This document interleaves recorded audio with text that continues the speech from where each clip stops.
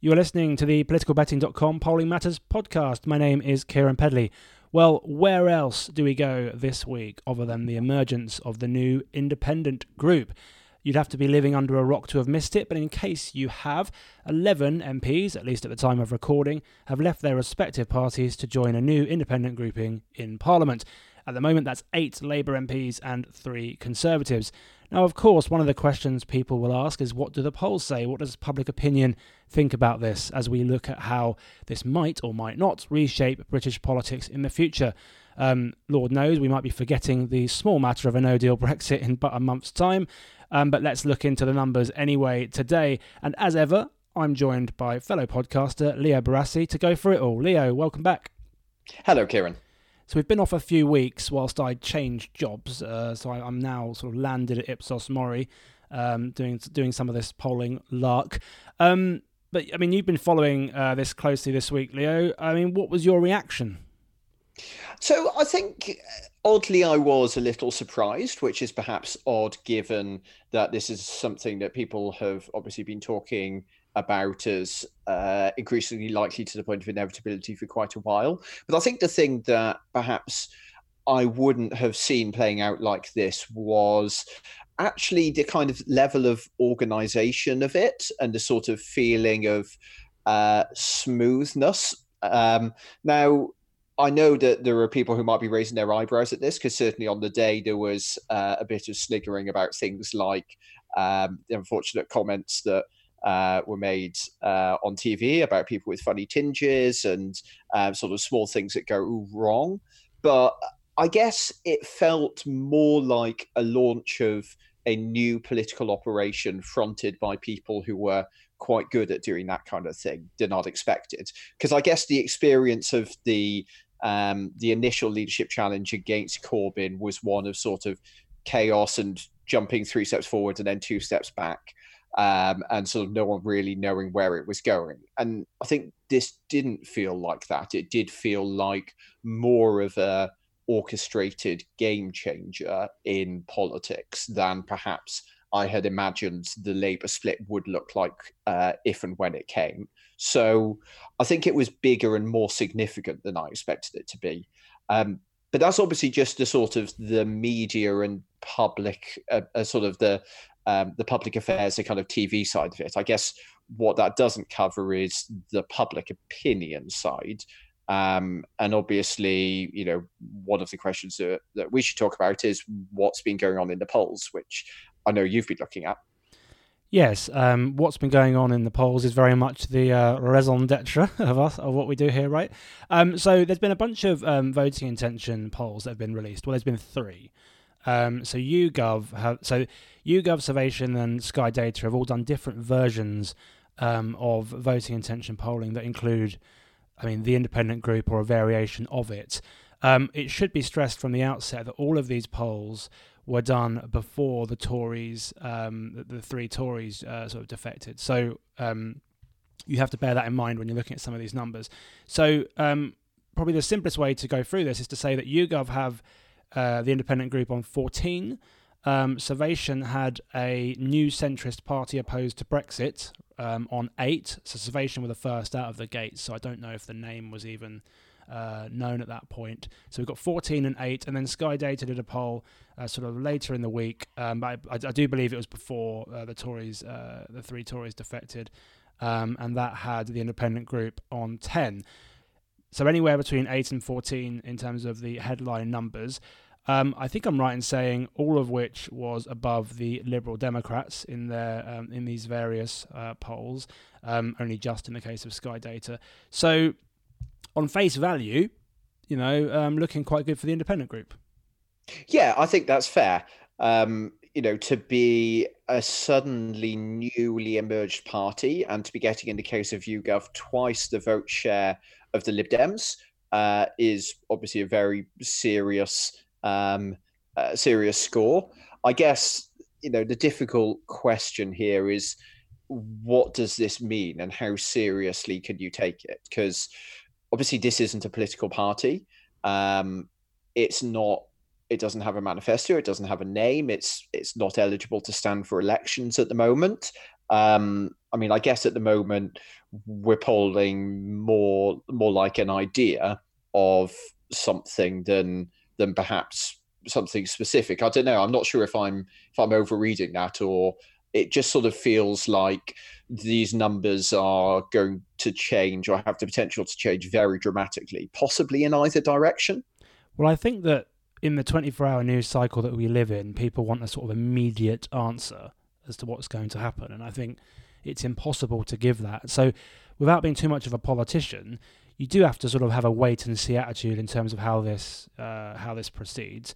We don't know if more defections are coming. We don't know what's going to happen with by-elections and all the things that you mentioned about it becoming a formal political party, which we assume is down the tracks. But before we get into any of the numbers, I think it's worth looking into the under the bonnet of some of the methodology behind some of these polls, because I've seen a lot of journalists run away with particularly the YouGov figure of 14%. Now, it should be stressed that YouGov did 2 polls this week on voting intention, and those that follow Chris Curtis at YouGov and Anthony Wells will have seen this. They did their usual political poll, which actually had the Conservatives on 41 and Labour 33, which, I mean, arguably one of the more interesting ones, right? Because it could have been a story in itself, right? Well, 8 points. I mean, YouGov have been having bigger Tory leads, but still, that's one of the bigger ones we've seen for a while. And that was done the normal way. And then this TIG, the independent group poll, was very much an experiment, and YouGov would acknowledge that. But I think it's important that people that, to the untrained eye, if you like, you don't run off with these numbers and assume that that's it, the independent group on 14, that's a fact, everyone agrees with that. These are experimental polls that explicitly prompt for the independent group. So just to give listeners an idea, YouGov's normal poll question is, if there was a general election held tomorrow, which party would you vote for? The numbers that gave TIG 14 was, the question wording was, imagine the independent group put up candidates at the next general election. The Conservative Party, Labour, Liberal Democrats and other parties also stand. How would you then vote?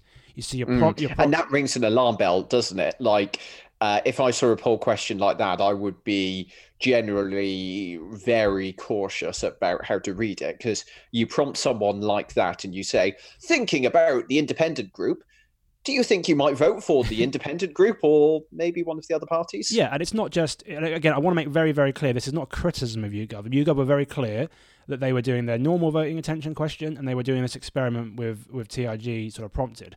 But I just think it's that people that don't necessarily know that was what happened maybe run away with the headline figure for the independent group. Others, just before you get there, Leo, others did a similar thing. So Sky Data had, if there was a general election tomorrow and candidates for all parties were standing in your constituency, including the new independent group of former Labour MPs who have split from the Labour Party, so again the Tories not factored in yet, how would you vote? Survation normally ask about your local constituency, and so on. Their sort of prompted question was, if there was a general election taking place tomorrow and there was a candidate from all existing political parties and from a new centrist party that was opposed to Brexit, so obviously they didn't at the time know what the name was. The point is, these polls that have anywhere between 8 and 14 are explicitly prompting on a different set of circumstances. So you've got to take care with how you interpret them. So at the risk of going a bit canary here, there is something really important about this, because how the independent group land in these initial polls, when it starts getting 14% very early on,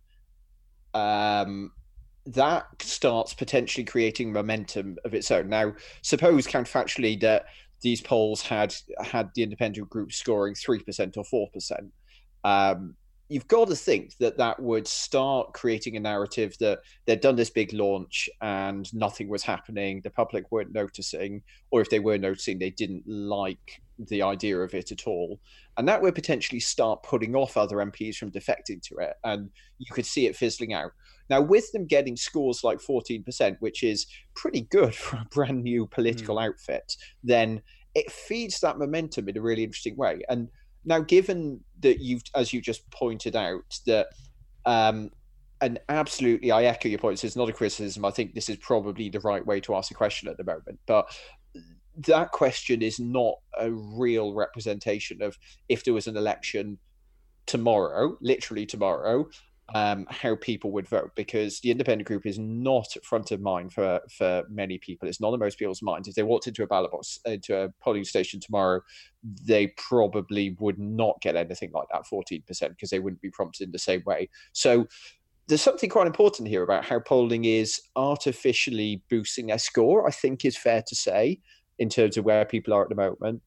And that is probably helping create their momentum. Now, this is not in any way to suggest that that's a malicious, deliberate thing on the part of polling agencies, but it's, again, one of those points where polling is probably having quite an influence on public debate. Well, I think I agree with that. And let's look at an alternative situation. So what about if when Nigel Farage mentioned the Brexit Party, we didn't see any polling there? I mean, someone on Twitter mentioned this to me, and I thought it was a fair point. I mean, we didn't see any polling, or I didn't, that said, so if there was a Brexit Party, I don't know what the actual policy of Nigel Farage's new outfit is on Brexit. Is it a no deal? I'm not quite sure. But imagine there was a Brexit Party in favour of no deal. How would you vote? Well, I'm willing to bet good money that they would poll. I don't know what they would poll, but they'd poll reasonably well. I think that we've seen in polling that there's enough support for a no deal Brexit out there that maybe they would, and certainly prompted in that way. I mean, even if you don't even look at it from these two new kids on the block, I mean, if you said, imagine the Green Party were standing in your local area and against the other three parties, how would you vote? I mean, maybe they wouldn't get 12, 13, 14%, but they'd probably get more than they currently do in polls. I think that's reasonable. So I do think there is something in the methodology here. Now, I know why these polls are being done. They're being done to try and understand where would their potential support come from. But nevertheless, I think we have to be very, very careful about how we interpret these results. And dare I say, if there are any MPs listening to this who are sort of thinking of jumping ship, I mean, I wouldn't take that 14% to the bank. Well, okay, but so I think what you could say that the polls are doing is they're trying to imagine a world in which the independent group have got more name recognition than they have now, and essentially they are, like the other parties, sufficiently well understood that people will look at the list and think, oh yeah, I know what those parties are. So I think you could say that this is attempting to give a score for where, if nothing else changes in terms of how the parties are seen, but just it sort of neutrally gets known, then this is where it would be. So it's a midpoint for a well-known version of the independent group, arguably. I mean, maybe. It's very hard to know. I think we're going to have to see how that progresses in the coming weeks. Yeah, okay, so maybe we disagree slightly, but I guess looking at the numbers, I mean, obviously this is a party that is mostly made up of ex-Labour MPs, so does that mean that their support is coming from Labour supporters mostly? Well, again, with all the caveats we've just mentioned, I think broadly the answer to that is yes, but not universally. And we really do need to pay attention to the fact that these polls were done before the three Conservatives joined the independent group. So we don't know what impact that's going to have in real life. But yeah, so I mean, the YouGov numbers that had 14% for the independent group, in that scenario, 1 in 5, 19% of the 2017 Labour vote would back them versus 8% of the 2017 Conservative vote and 39% of the Liberal Democrat vote from 2017, which is obviously a huge number. And they do seem to be the biggest losers out of in vote share out of some of these polls, but obviously 39% of a much smaller vote share overall. So I mean, primarily these people tend to be Labour voters, but they are taking the independent group do take votes from elsewhere. If you look at Survation's poll, 9% of 2017 Labour voters, 5% of 2017 Tories, 20% of 2017 Lib Dems. So yeah, really hurting the Lib Dems. But because in absolute terms, I believe the Labour vote is a greater proportion. There's something interesting going on with don't knows as well, isn't there? Yeah, so one of the interesting things is that if you look at go back to the YouGov figures, the number of don't knows in the voting intention question is 22% in the normal one and 31% in the one where the independent group is introduced. And if you look at the Labour votes specifically, 1 in 5 current Labour voters and 1 in 3 roughly from 2017 don't know who they would vote for in the context that the independent group is standing, compared to 1 in 5 1 in 5 Tories. Now, there's a couple of different ways to interpret this, I suppose. One of them is to say, oh, wow, not only are Labour voters telling the pollster here that they're going to move over, but actually there's a bunch that don't know as well that might, wait and see and might go there eventually. But what we should always be cautious when Labour voters don't know what they're going to do, because we've seen in 2017 that, in a good campaign, they go back to Labour. So we've really just got to keep in mind the uncertainty around some of these numbers and just take the headline figures that the independent group are getting, if not with a pinch of salt, at least with a great degree of caution. Yeah, I mean, I think if you're the independent group, I'm not sure you would be too worried about the point you just made about Labour voters going home to Labour, because I think you could certainly argue, and I don't think it's a ridiculous argument, that Labour voters who didn't like Corbyn or were cautious about Labour went back to Labour in 2017 because Tim Farron and Theresa May ran such hopeless campaigns that they just didn't seem like options, particularly for Labour voters. So I guess the independent group would look at that and say, well, sure, it happened last time, but we don't plan to be so unappealing for disillusioned Labour voters. Yeah, and I think there's a wealth of evidence from mainly the Survation polling, because they did quite a lot, that suggests the 2017 Labour vote has a significant chunk of it that is very unhappy with what's going on with the Labour Party. So I'm just going to wheel off some numbers for the listeners' benefit, but I think that these are worth paying attention to. So these are nothing to do with voting intention. These are just perception questions. So Survation asked whether the 7 Labour MPs were right to set up a new independent group. Overall, 56% said they were right, 20% said wrong. Labour voters, 46 versus 23. So this is Labour voters from 2017. So slightly less than average, but still twice as many Labour voters from 2017 saying that these people were right to do this versus wrong. When Survation asked who the best Prime Minister, who would make the best Prime Minister out of May and Corbyn, May is on 48, Corbyn's on 29. But 1 in 5, slightly more than that in fact, 22% of Labour voters from 2017 said Theresa May. So that just shows you just how dissatisfied some of these 2017 Labour voters are. A slightly confusing one, we were talking about this off air, weren't we, Leo?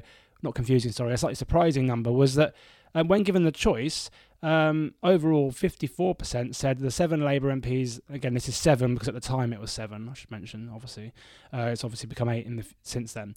Who have left have acted on reasons of conscience, 54% said that, versus 27% who said the 7 Labour MPs have left, have acted for reasons of personal ambition. And among Labour voters from 2017 again, 47% said it was an act of conscience versus 35% saying they left for reasons of political ambition. So, that was quite surprising, right? Because, we normally think MPs you don't typically get the public being sympathetic to things that MPs have done in moves like this. So, it's interesting, perhaps they could have been attacked more immediately as careerists who were seeking to advance their own chances because they realised they weren't getting anything under Corbyn. I don't know, maybe that would have never stuck, but it feels like that argument hasn't been made and hasn't landed, and their resignations are seen as principled. Yeah, and then finally, it's not the last question, but who do you think? Which do you think best represents the people of Britain? The Labour Party under Jeremy Corbyn. So 45% of 2017 Labour voters said that, but 31%, more than 3 in 10 Labour voters from 2017 said the new independent group of MPs, and a further 24% said don't know. So a majority of Labour voters from 2017 told Survation that either they didn't know or they thought the new independent group of MPs better represented the people of Britain than the Labour Party under Corbyn. Now, that didn't say they better represent me, as in not Kieran Pedley, but the person responding to the poll. So maybe that would have been different if it was represents your views. But I think the point is there's plenty of data here, and as an aside, Sky Data had a poll that showed 22% of 2017 Labour voters think the party is institutionally anti-Semitic. I think that I've thrown a lot of numbers at the listener there, but I think the point is that there is a significant chunk of the Labour vote from 2017 that is pretty unhappy with the Labour Party. And that is pretty important. And we've seen this on our Ipsos Mori political monitor as well. When you ask current Labour voters, this isn't how satisfied they are with Jeremy Corbyn's, the job he's doing as leader of the opposition. 44% satisfied, 46% dissatisfied, and 57% of 2017 Labour voters are dissatisfied with the job that he's doing as leader of the opposition. And these are almost record numbers with the Ipsos Mori political monitor. So whichever way you look at it, Leo, I mean, there's a lot of Labour voters from 2017 that aren't happy with the party. Yes, I don't think I can dispute anything about that, though I would probably add a couple of points. I mean, the first is that let's not forget that as well, a lot of Tory voters are dissatisfied with the leadership in the party as well, particularly Tory Remainers who would presumably be the people who are more inclined to support the independent group when it becomes a party. So, you know, this is in the context where both the main party leaders are notably unpopular. Now, and one of the other questions that you haven't mentioned that I think is worth mentioning, because it certainly I found it very surprising, was in the Survation poll where they tested Chuka Umunna as a possible leader up against the other leaders. And honestly, I had thought that when this happened, when you started getting one of the independent group MPs being put up against the others, you would see, compared to these two historically unpopular party leaders, May and Corbyn, the independent group suddenly has a leadership that people like and want to support.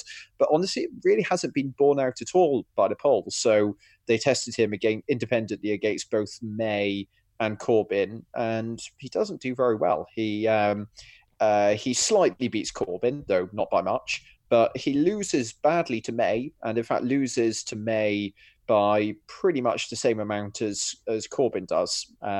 He gets slightly less, but May also gets slightly less. So at least at the moment, they aren't seen to have individual leaders or potential leaders who are widely loved. Now, obviously, I think a substantial element of that is most people probably don't really know who he is and don't have a very firm opinion of him. But it's not feeling like there's anyone that they've got yet who is obviously addressing the problems that the other leaders have.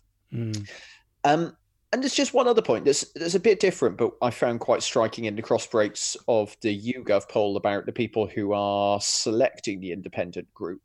Now, I think from the sort of media representation and the debate on Twitter, and I think I'm increasingly trying to avoid some of the Twitter debates just because times like this, they're so partisan and people sort of saying pretty the thing nasty, isn't it? Say. Yeah.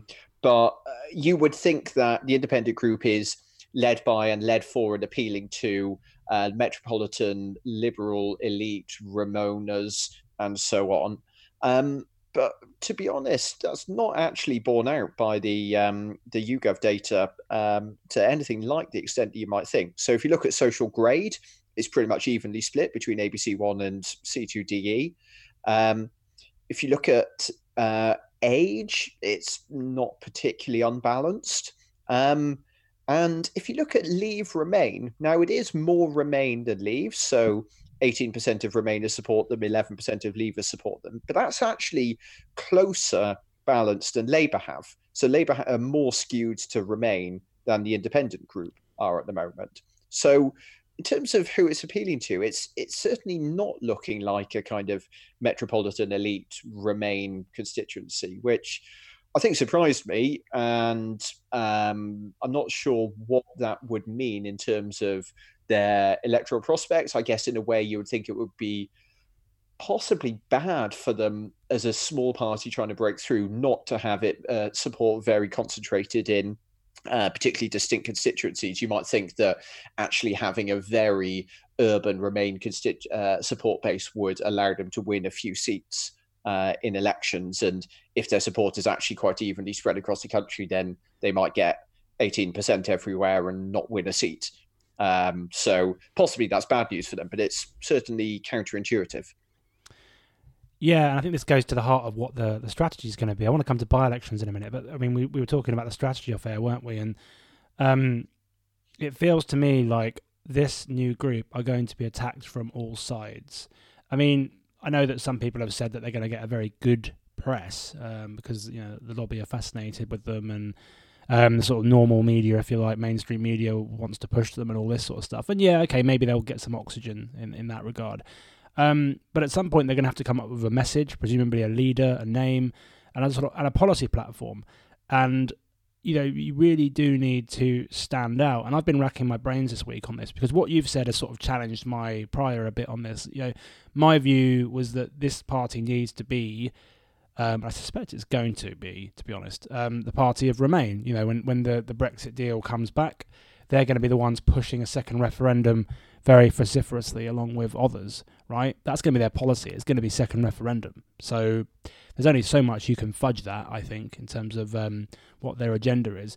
So I'm always minded to think back to the Lib Dems when they were at their peak under sort of Charles Kennedy and later Nick Clegg. They had very, very clear policy offerings. Okay, we can all joke about tuition fees, but particularly when they opposed the Iraq War, the Liberal Democrats had a very obvious offer and very obvious constituency that they were offering it to. Now, the comparison with the Lib Dems is difficult because for lots of reasons to do with the Liberals' heritage over time and all the rest of it and their machine and that sort of thing. But I just wonder what it is that's going to win these initial by-elections if they fight in them, or get them a sort of groundswell of support, even if it is 10-15% of the vote. For me, it feels like it has to be Brexit related, but I mean, other views are out there, right? Yeah, so I think I only partly agree with you on that. So I can't think of a better strategy for winning any initial by-elections they have to fight than by identifying themselves very much as the Remain party and standing up against the Brexit parties, particularly if they were fighting in a constituency like Streatham. Let's say Joe Cremona, for whatever reason, did feel he had to fight a by-election.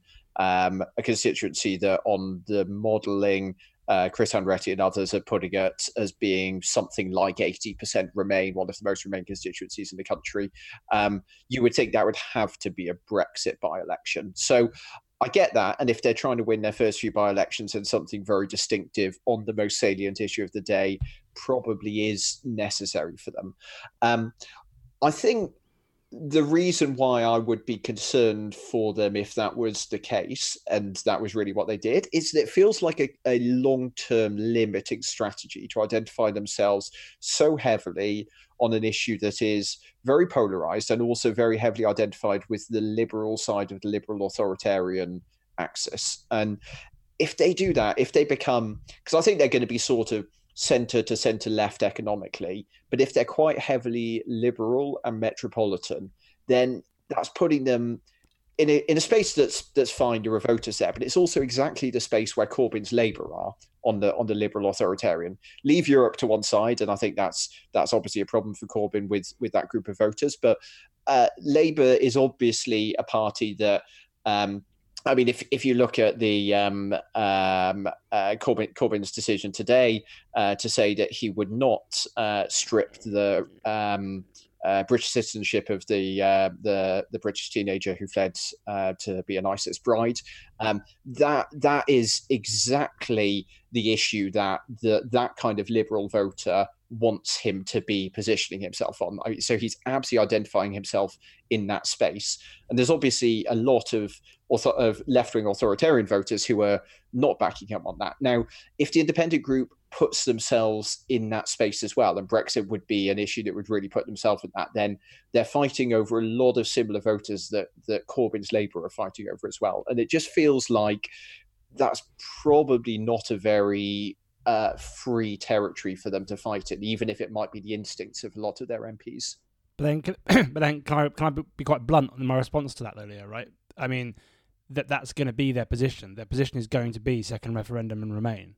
Like, they're not going to. Well, yeah, it can be, but the question is how salient that is, how much they go out of their way to identify themselves at that. I mean, it could be, look, we believe in this, but we recognise that, or we can't try and fight on it, but we don't talk about it all the time. Or it can be the thing that they talk about. They can essentially be the second referendum party, or it can just be, yeah, this is one of our positions, but actually we want to talk about modernising Britain and reforming the economy and making the country work, and all the kind of things that people who write for The Economist say should be the 10 big policies for Britain's future and so on. There's I hate to say it, but I think it is the right model. There is a Blairite style modernization that obviously doesn't involve Tony Blair himself and doesn't involve the word Blairite, but is a model for looking at the economy and saying, look, this is just going badly. The old two parties have let us down. We need to do many things differently. Yeah, I mean, there is a cynical sort of response to that, which is, I mean, how much of a long-term project is this? I'm sure that the people involved would love it to become, the third force in British politics, usurping the Lib Dems and SNP and all the rest of it.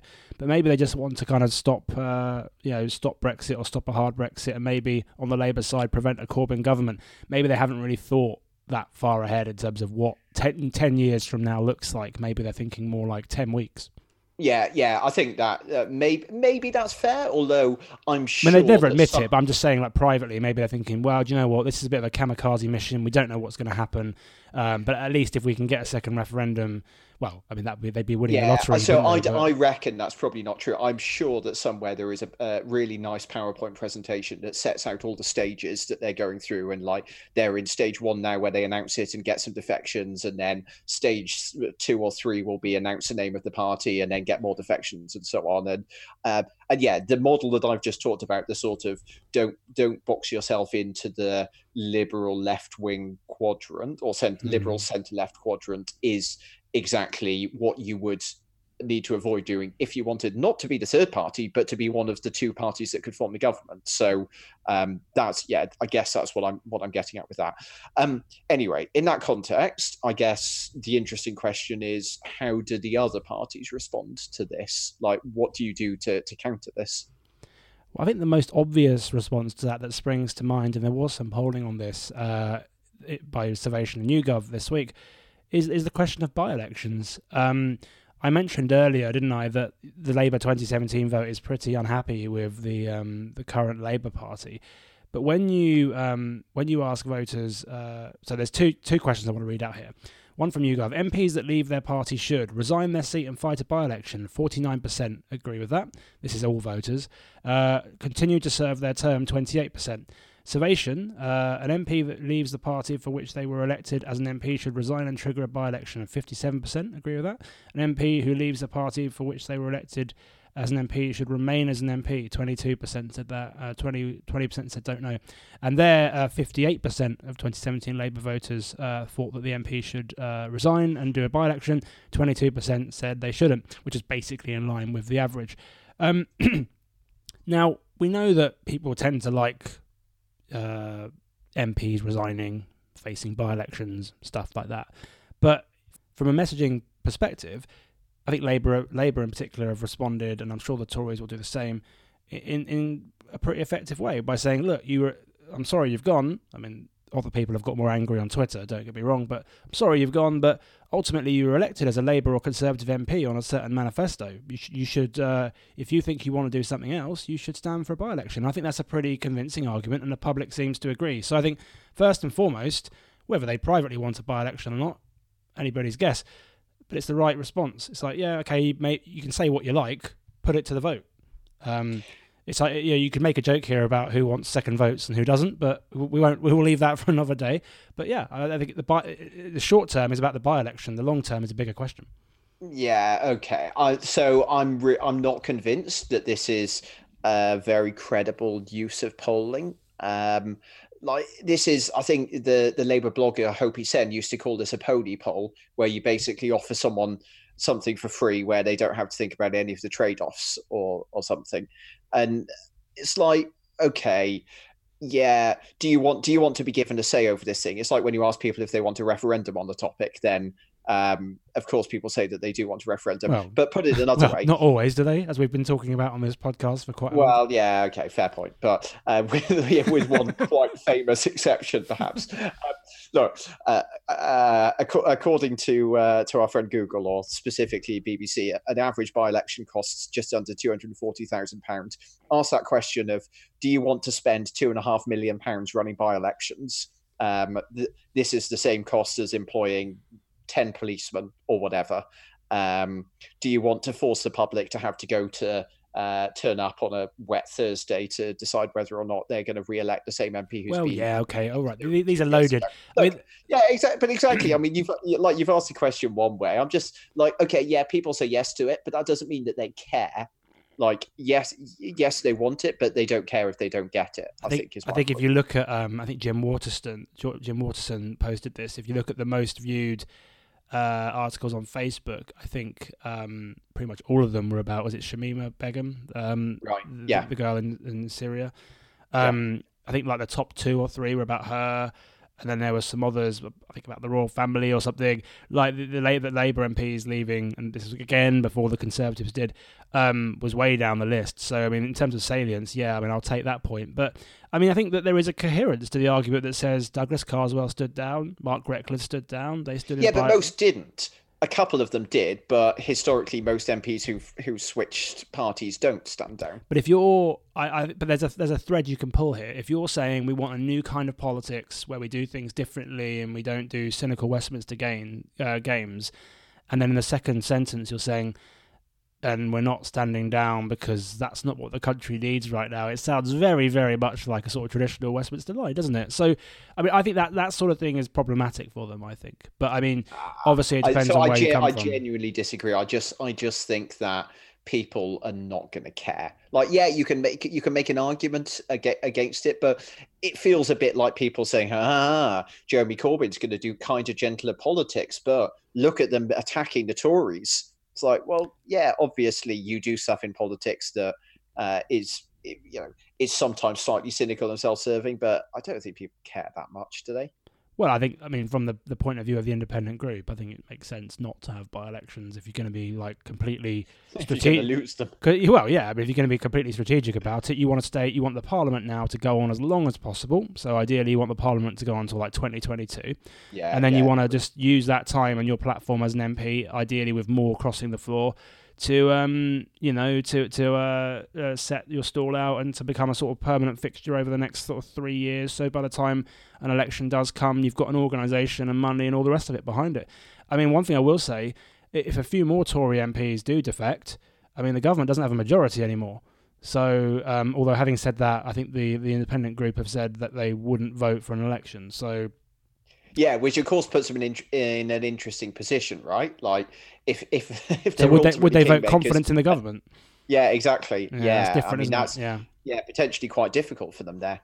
Yeah, because that's a good point, because they've said we won't vote for an election, but that's not quite the same as saying, well, I don't know, is it? I mean, it doesn't feel like the same as saying we'll vote for the government in a vote of confidence. I wonder whether they might actually quite deliberately have to avoid getting too many Tories over to their side for exactly that reason, because it would look really weird if they'd all left the Tory party saying that they just don't think that Theresa May is taking the country in the right direction, but they also say that they don't want a general election. I mean, that for me feels like a messaging that's really hard to sustain. And I think that the latest I've seen today is, I can't remember who it was, one of them gave an interview that said that they would back the Brexit deal if it gave them a second referendum. So I don't think this is a new concept of the idea of backing May's deal on the basis of a people's vote, which we know she's not going to offer, really, is she? But that's an interesting line as well. Well, look, let's leave it there for this week, Leo. I mean, I'm sure there'll be loads of polling. Well, I know for a fact there'll be at least one more coming out next week on this, we'll see where we are in the coming weeks. A very interesting week in Westminster. I hope listeners enjoyed the return of the Polling Matters podcast. As ever, if you like what you hear, please do share us on social media. Give us a like or a positive comment on Facebook, Twitter, and elsewhere, or on your iTunes or all the podcast apps. Everything you can do does help new people find us, and we very much appreciate it. But for now, send us your comments. Let us know what you think, and have a great week.